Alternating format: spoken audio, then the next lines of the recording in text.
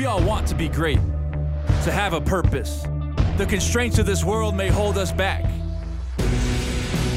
But what if we believe that we're not alone? What if we stopped trying to survive but made a decision to live? What would change if we knew we are right where we're supposed to be? It is not by chance, it's by design. Designed by the one who made us. What we have has been given to us. God blesses on purpose. What if all we had to do is believe every single day? Let's do this. Man, that pumps me up. Anybody else? Hey, help me do this. Help me welcome all those joining us at any of our physical campuses, those that are joining us online, Facebook Live, and of course, the men and women at our God Behind Bars campus. We love you guys. We're super glad that we get to worship with you. All right, we're in the middle of this series that we call On Purpose. And if there were ever a series that I would encourage you, if you missed a part, go get the app. Listen to it, get online, listen to the podcast, watch it. You need to catch up. But let me sort of recap the vision behind this series that we're in. It's based on sort of two verses, sort of two key verses, one of which is found in Proverbs 3. It's the Living Bible, and it says this: in everything you do, put God first, and he will direct you and crown your efforts with success. We've been talking about over the last few weeks that having God first, it doesn't happen on accident, right? And Sean taught us just a couple weeks ago that if we're going to spend our time on purpose, like with God, this doesn't happen by accident. And last week, Chad taught about our resources, like our treasure. And if we're going to give God first, like this doesn't happen on accident. It only happens on purpose. And Chad taught us in week 1, so too, God blesses on purpose. And so this idea, this verse, this is one of those verses that we're trying to not just sort of encapsulate for this series, but Chad sort of said, man, what if this verse became like Red Rock's verse of the year? Like if Proverbs 3:6 and then Matthew 6:33, which reads this, but seek first his kingdom and his righteousness, and all these things will be given to you as well. What if that verse became our year verse? So, here's the question. With that in mind, I want you to think about this. Are you putting God first with your talent? Because this too, it doesn't happen on accident. Now, I want to ask this question. This isn't rhetorical. This is for all of us to participate. Anybody in this room, anybody in any of our campuses, by a show of hands, have you ever had a really bad job in your life? Anybody have a bad job? Like everybody had a bad job? Yeah, bad jobs, they can be bad for a multitude of reasons, but I was thinking about bad jobs, and has anybody been in a really bad job and had the thought, what am I doing here? Why am I wasting my talent in this really bad job? You ever had that thought when you're in the middle of a really bad job? You're like, why am I wasting my talent in this bad job? I've thought about bad jobs and the worst job I've ever had, but here I thought would be fun is, since most of you raised your hand about the bad job, I want you to think about the worst job you've ever had. Okay, you got it? Now, share with the person on your left and right, or left or right. What is that job? What was the worst job you've ever had in your life? Why was it so bad? Ready, share, all of our campuses. What was so bad about that job? Man, there's a lot of bad jobs.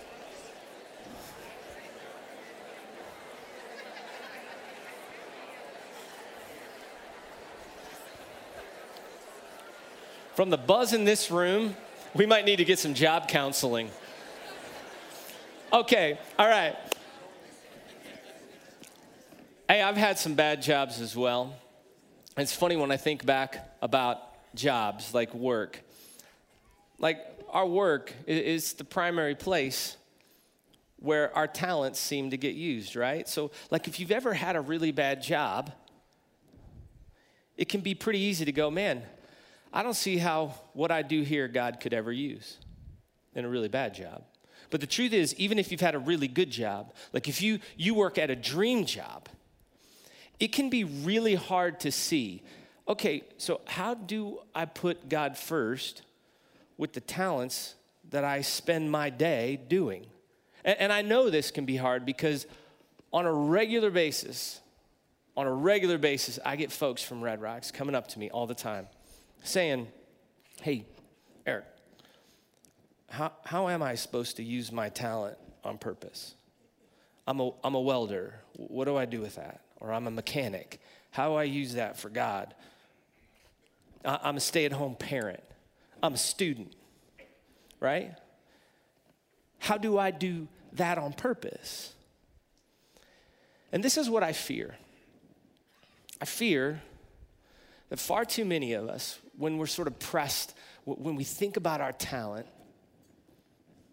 we've decided to become spectators in one of the biggest areas of our lives for the simple reason that we just don't really know if our talent is kingdom talent, right?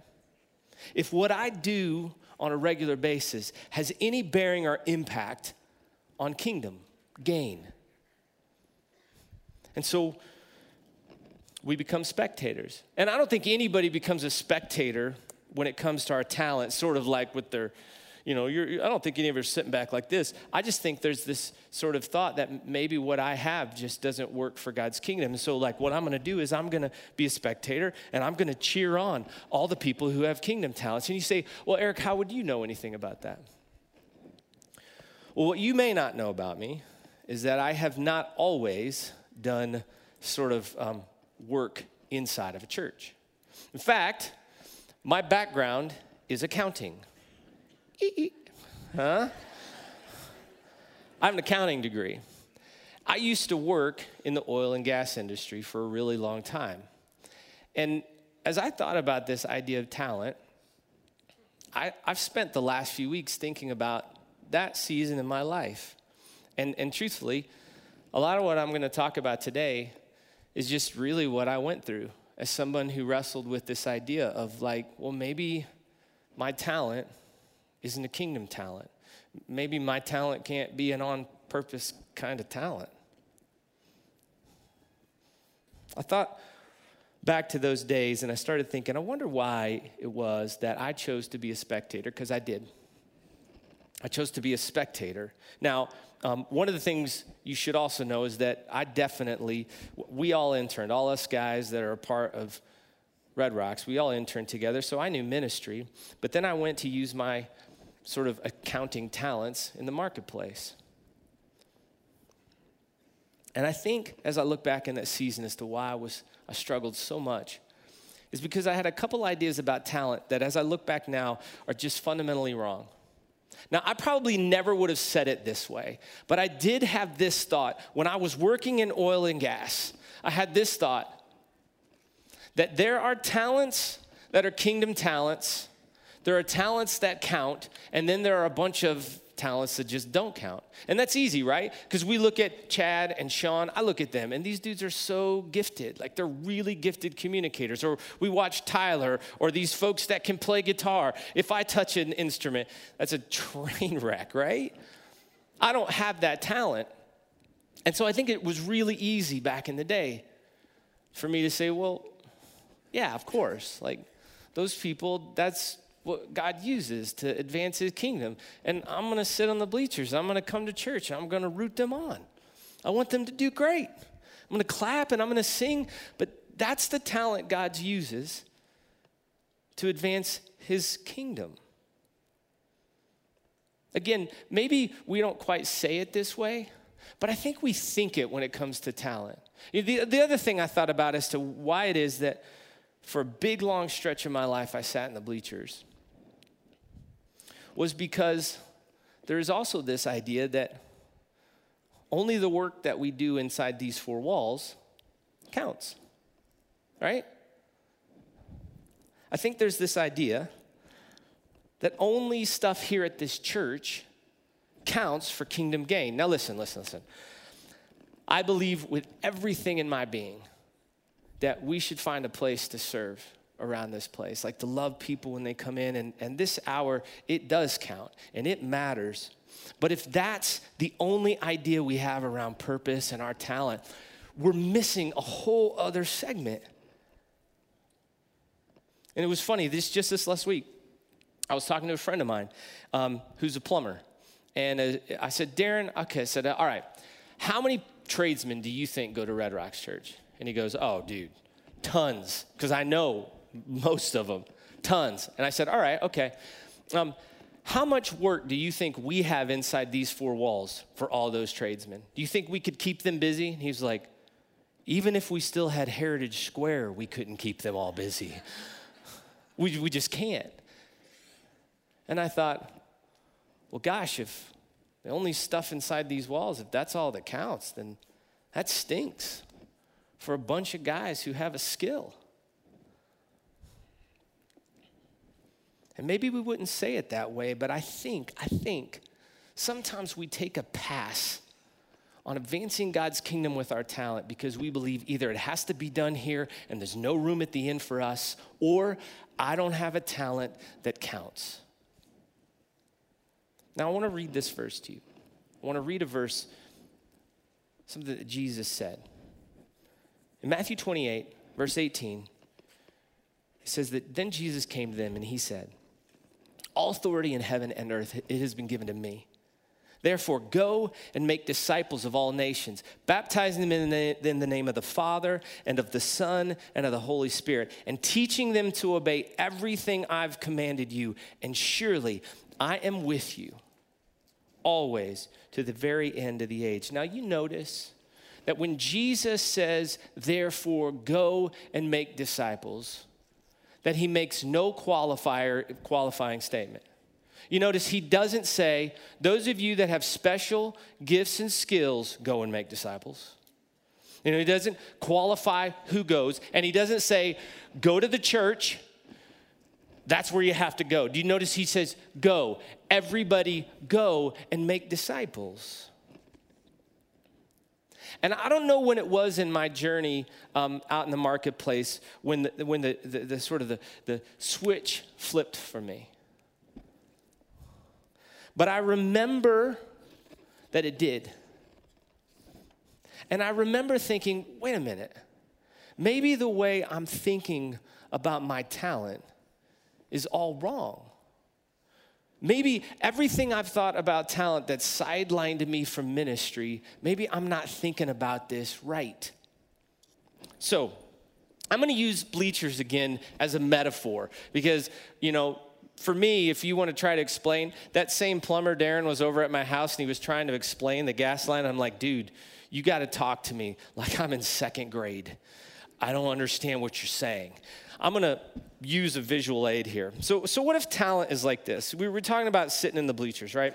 So what if talent, you've ever been to a sporting event, right? You've been to a sporting event where you got to buy a ticket. And you get a ticket, and that ticket gets you a row in the bleachers, okay? I started thinking way back, what if talent is just like a ticket to a row in the bleachers, right? So like if you're an accountant, you get a ticket to the accounting row. All us nerds. This is a row of people. Now, I get on this row because of my skill. My talent is a ticket to be on a row with a bunch of other accountants. But you could use that for any skill. I don't know. Maybe right now your talent is that you work in a restaurant and you manage a restaurant. And that ticket gets you onto the row where a bunch of people are. A lot of people like you. Or maybe you're a stay-at-home mom or dad. First of all, let's talk about stay-at-home parents. The stay-at-home mom and dads, if you don't think they have talent, dude, they are like a CEO and a maid and a doctor all wrapped up into one, and to keep it together, they have a ticket too. And their row, there's a bunch of other folks just like them. What if talent, all it was it got you a ticket onto a row where a bunch of people are? What if it got you on a row where a bunch of people who don't know Jesus are?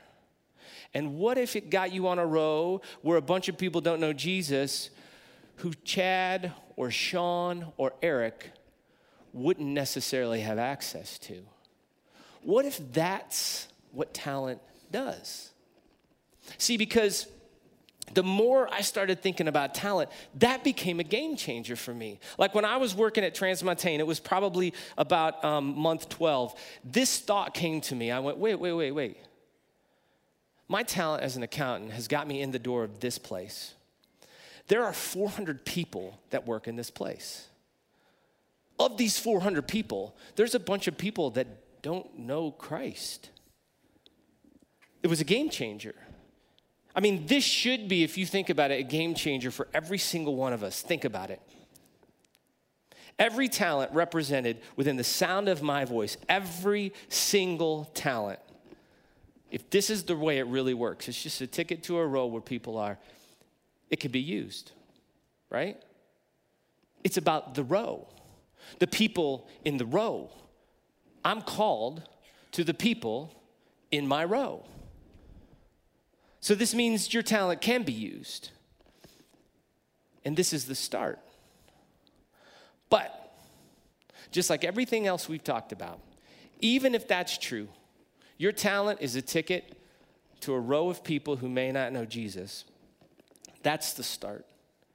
And that was what was the start for me.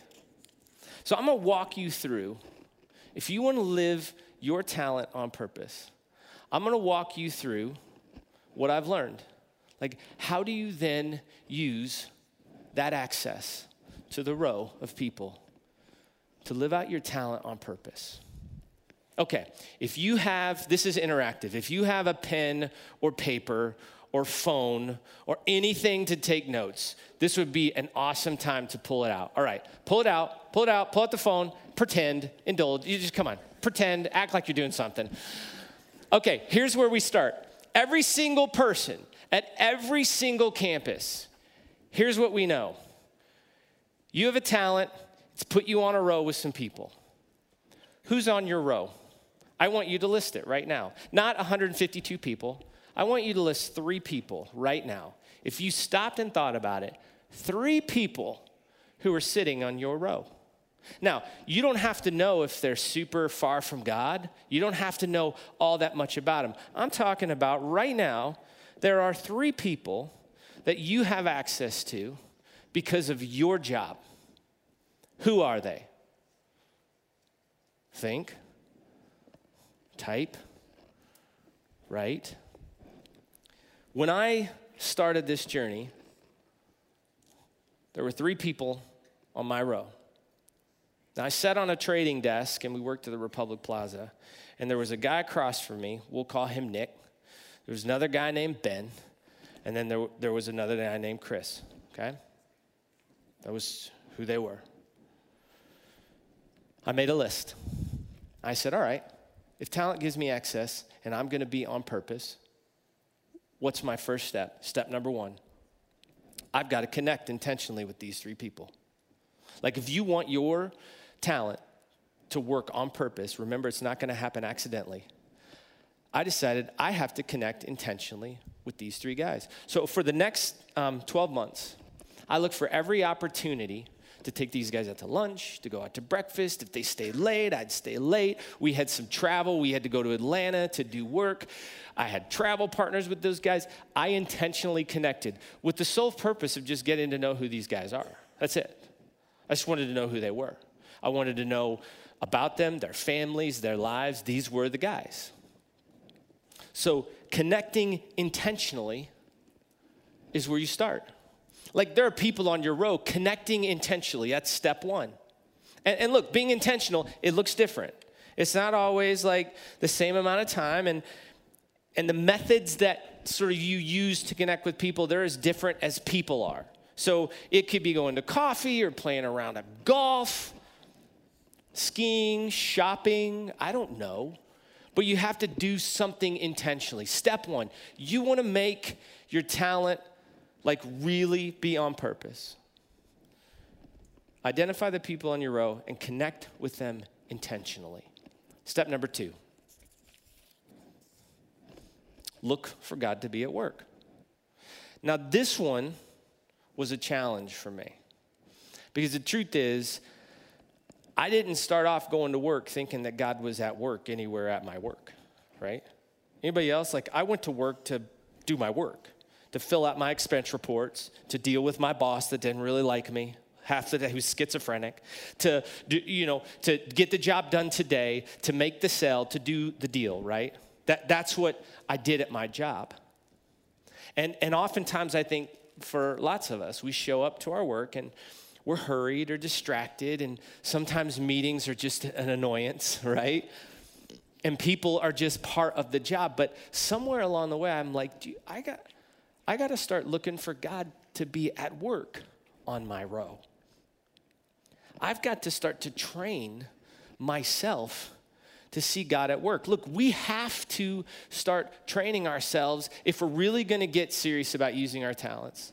It's not enough just to connect intentionally. We have to train ourselves to see where God might be at work on that row. And here's what I know. God is at work.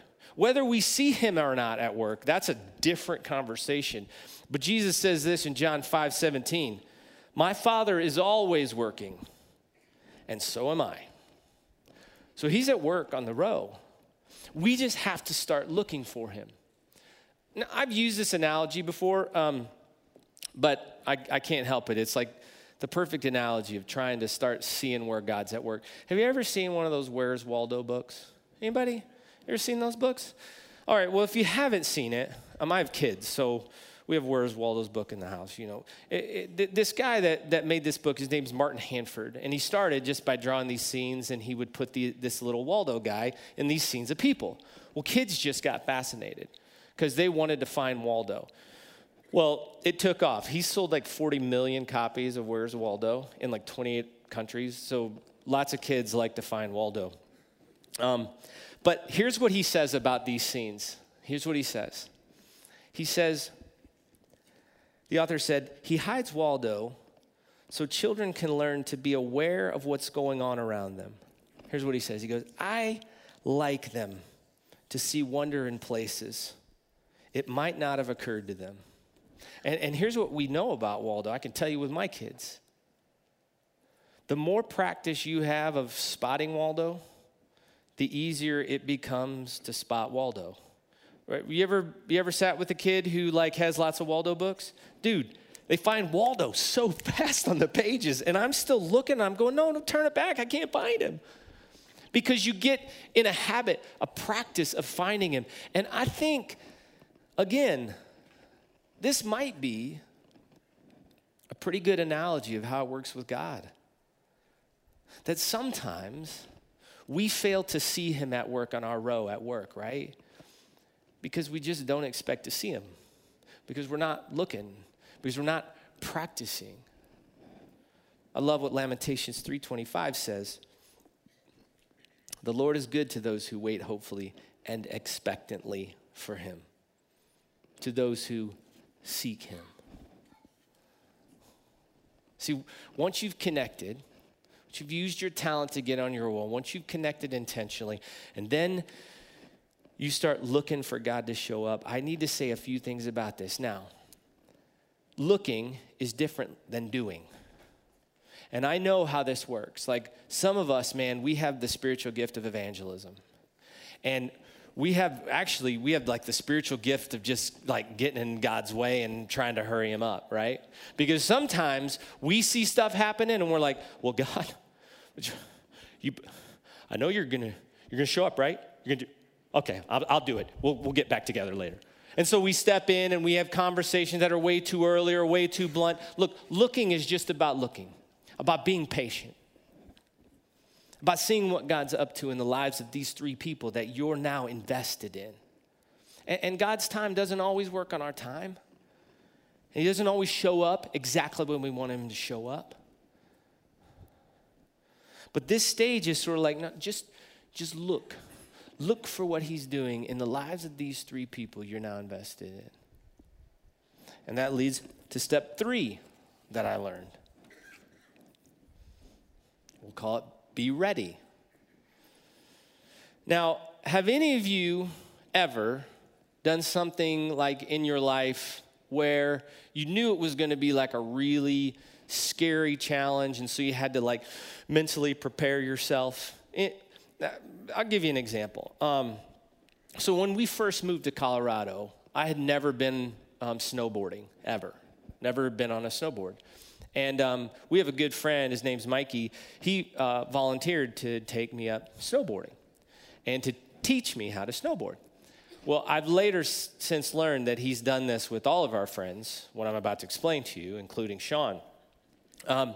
He took me to the mountain. I didn't have a snow coat. He said, yeah, you'll be fine. I had like cotton gloves, simple like button up. I don't blue jeans or sweatpants. And I'm like, so Mikey, you're going to teach me how to do this, right? He's like, oh, teaching how to do this. We get on the lift.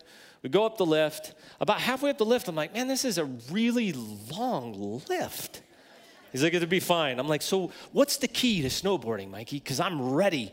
He's like, well, you're going to want to point your board down the hill and just don't catch an edge. I said, I don't know what that means, don't catch an edge. He goes, you'll figure it out. You're athletic.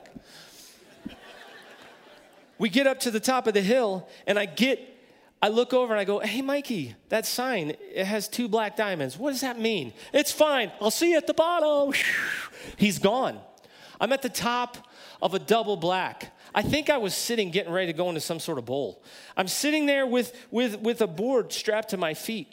And it was one of those moments where I had been thinking about going snowboarding for I really wanted to learn. Because, right, if you're in Colorado, you got to learn how to ski or snowboard. I wanted to be Coloradan, and so I was ready. And you have to do the count thing, because when you're standing at the edge of a double black, even now when I stand at the edge of a double black, it just seems like a terrible idea. But when you're standing there, you just have to go, okay, 1, 2, count of 3, Eric. 1, 2, on the count of 3, dude, here we go. Okay, 1, 2, and then on the 3 you go, right? I felt like sometimes this 1, 2, 3, go, I feel like that sense of trepidation, that sometimes happens when God does finally open the door into the lives of people we care about, right? Where you get like in your throat, and you're like, I don't know what to say. I don't know if I've ever read the Bible. You know, you start really freaking out. I don't know where to start. What am I going to tell him? What if I lead him astray? And already is. And I think when you think back to Sean's message a few weeks ago, I think we use like our time with God to ready ourselves in these relationships. Like these things sort of all marry together, right? This isn't like, they're like mutually exclusive. Where we go, God, when you open the door, I'm going to be ready. And so I'm going to be ready to take the risk, or I'm going to be ready to make the ask, or ready to go to the hospital. God, whatever you ask me to do, I'm going to be ready. And look, let me just say this. If having that conversation with somebody you care about freaks you out, well, you're in awesome company. It freaks everybody out. That's like a super personal, important, critical, life-changing conversation. The Apostle Paul, he wrote most of the New Testament. He says in Ephesians 6:19, and don't forget to pray for me. Pray that I know what to say and have the courage to say it at the right time. You're in fine company that you get a knot in your throat. All you got to do is kind of say, all right, God, when you open the door, I'm going to count to 3. And that leads to step number 4. I'm going to go. I'm just gonna go. You know why I'm so passionate about this? Because you will spend 109,000 hours, literally, of your life in your workplace.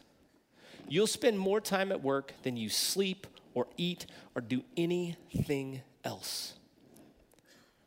This is the biggest purpose-filled mission field in the world. And it's sitting right in front of every single one of us. You go. You count to 3 and you go. And so for an entire year, I did those first 3 things. I built relationships with 3 guys. I was looking for God to be at work. I was readying myself for when God said go, and then it happened. So it was, I'll never forget it. The end of a work day. I'm walking up to the board and I'm writing in all the statistics from the day. Most of the office had cleared out, and Nick was sitting at his desk. Now, this is what you have to know about Nick. 30 years old, made more money than I'll ever see in his first 5 years. Than I'll make in my whole life. Uber rich. Drove awesome cars. Built like a tank. Had a different supermodel girlfriend every month. Had great hair. Good for him. And this is who I'd been. He was a fun guy anyway. I just thought he was cool. And I walked by his desk after writing the deal, and you just know. You're like, something's about to happen. I was like, hey, dude, what's up? He was like, ah. And that was the signal. I remember I walked to my desk, I went, 1, 2, 3, go. So what's up, man? For the next, I don't even know how long. He told me about how his life had no meaning and no purpose and all the money and the cars, and it was all a joke, and his life. He just poured it out. All I did was sit there and listen. They finally kicked us out of the office, and I worked at the Republic Plaza building downtown, and so there used to be a Barnes & Noble right on the corner of 16th Street Mall. I'm like, you wanna go to Barnes & Noble real quick? Grab coffee? Walked over to Barnes & Noble. The only thing I could think to do, guys, I interned at a church. I ought to know what to do. Didn't know what to do. I'm like, I'll be right back. I went to the Christian aisle, and I found a Max Lucado book. I don't even know what the book was. I just grabbed it off the shelf, and I came back, and I was like, and you just read this, okay?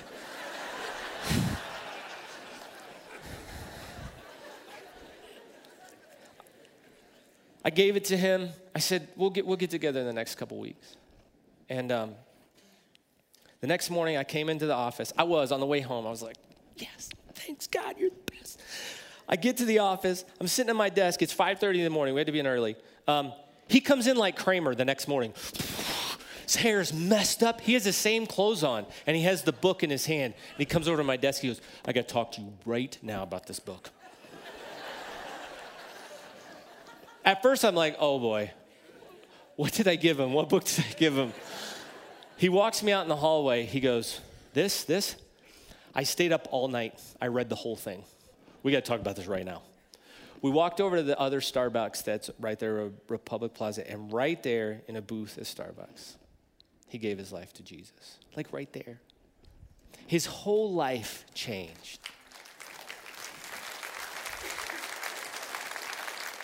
Look, here's the thing. I'm certainly nothing special. Thank you very much for that.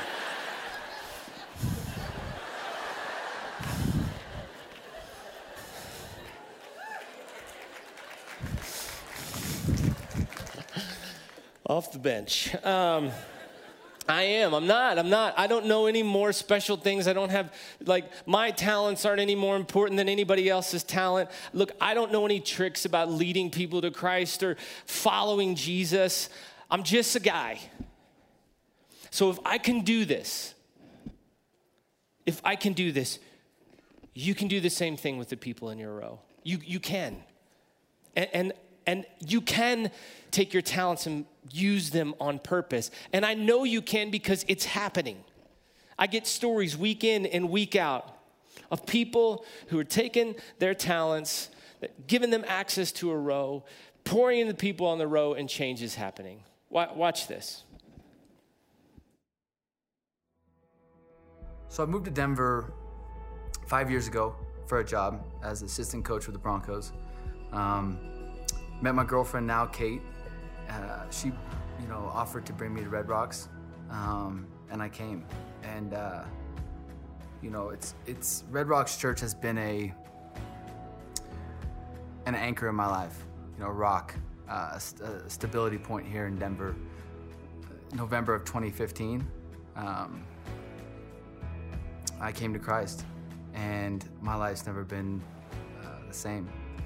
Went to college for kinesiology, I started being a strength coach right after college. Worked for Jacksonville Jaguars for 3 years, and then moved here with the Broncos. So my job really is doing everything from a mental, physical standpoint, getting the guys ready to play on Sunday. When I came to Christ, it was November of 2015.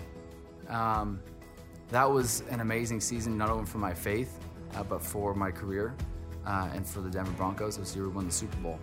You know, I was extremely grateful to have that blessing and to have that opportunity, and that it turned out the way it did. But I was left with a, you know, once you go and as a coach, that's the pinnacle. It's winning the Super Bowl, right? And I was left with a little bit of like, what next? And I'm like, this surely can't be my purpose, is just win a Super Bowl. But I said, there's got to be, I can make a bigger impact with what I've been blessed with. And so I talked to another strength coach at another university, a good friend who's another Christ follower, and we just decided to start a strength conditioning organization that was faith-based. It's called Strength Coach Outreach, and we put on a conference in June of 2016. There were doubts. You know, I was, you know, what if 5 people come? What if 50 people come? And then now, holy cow, what am I gonna do, right? It's just me and my buddy. Whatever our profession, right? Whatever environment we are in, right? In our work life, in our personal life, there's your first start and who's on your row. You share similar beliefs, you share a similar skill, you share a similar trade. So looking to your left and right, for me, it was other strength coaches. So if there's ever doubts, it's stop and saying, hey, my intent here is to care for that other person and share with them all the things that I was blessed with, and who that person was in my life that brought me to Christ, they had the same intentions for me. And if they didn't step up for me, I may not be sitting here talking to you.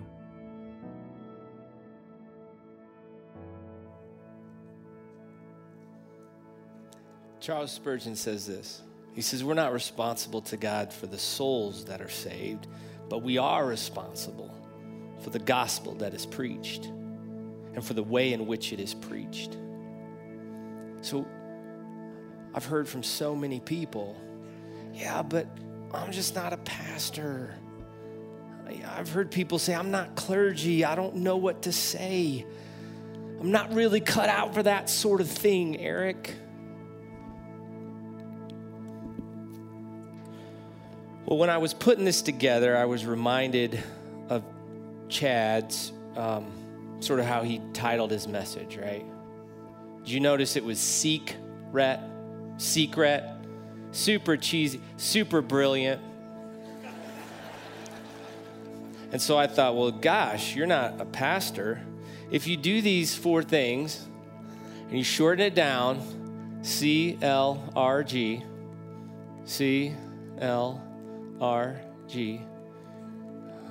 it's just like one of those truth bombs, a grenade, it takes a moment. Clergy, you do this, you're clergy. That's super cheesy. You're clergy, you are a pastor. And I fear that too many of us, like we're taking a pass at living on purpose in one of the biggest areas of our life. For the simple reason many of us have just concluded, I'm just not cut out to do that. And so they say, well, I'll attend church and I'll read my Bible and I'll pray and I'll serve. But as far as like spreading the good news of Jesus in my workplace, man, that task would be better left to somebody who's just good with words, and that's not my thing, and I just don't think I can. My talent just isn't kingdom talent. That's just not true. Everything in your life has kingdom purpose potential, including your work. But it only has kingdom impact if you decide to do something with it. And it's not going to happen on accident. You can do this. You can do this. Because I know that any time that we step into this calling to connect with somebody on our row, to be looking for God to be at work on that row, to be ready to act when God says go, and then we go. Anytime we do that with people on our row, it isn't just us at work anymore. Anytime anybody takes a risk of pointing somebody towards Jesus, it's not just me, it's not just you. And my job and your job is just to say, in whatever environment, whatever job I have, the talents that have got me onto this row, I'm gonna connect and I'm gonna look and I'm gonna be ready and then I'll go. You can do this. Jesus will show you the way. You just have to take this step. This is what on purpose looks like with your talent. It is. And isn't it cool? Because everybody gets in on it. And I know, if you've been coming to Red Rocks for any time, at any of our campuses, you know we've got a space problem. We can't seem to figure out how to get enough seats in here. But honestly, I've been thinking about this. If we all took this seriously, and we got on purpose with our talent in our workplace, and we just like CLRG'd it, if we did that, I'm not sure that we could fit all that transformation and life change in Mile High. There is no lack of opportunity. There are people who are desperate and hungry for Jesus. And God wants you to be a part of transforming people's lives. God wants to change your row, and he wants to use you to do it. Are you in? That's it. That's it. All right, let's pray. God, thanks that whatever our talents are, really what it's about is access. If we're going to live on purpose, really the purpose is, how do we introduce people that we know on our rows to you? How do we connect with them?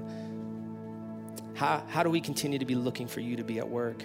How do we ready ourselves so that when you flip the switch, we can go? God, thank you for making us a part of your plan, for using us to extend your kingdom.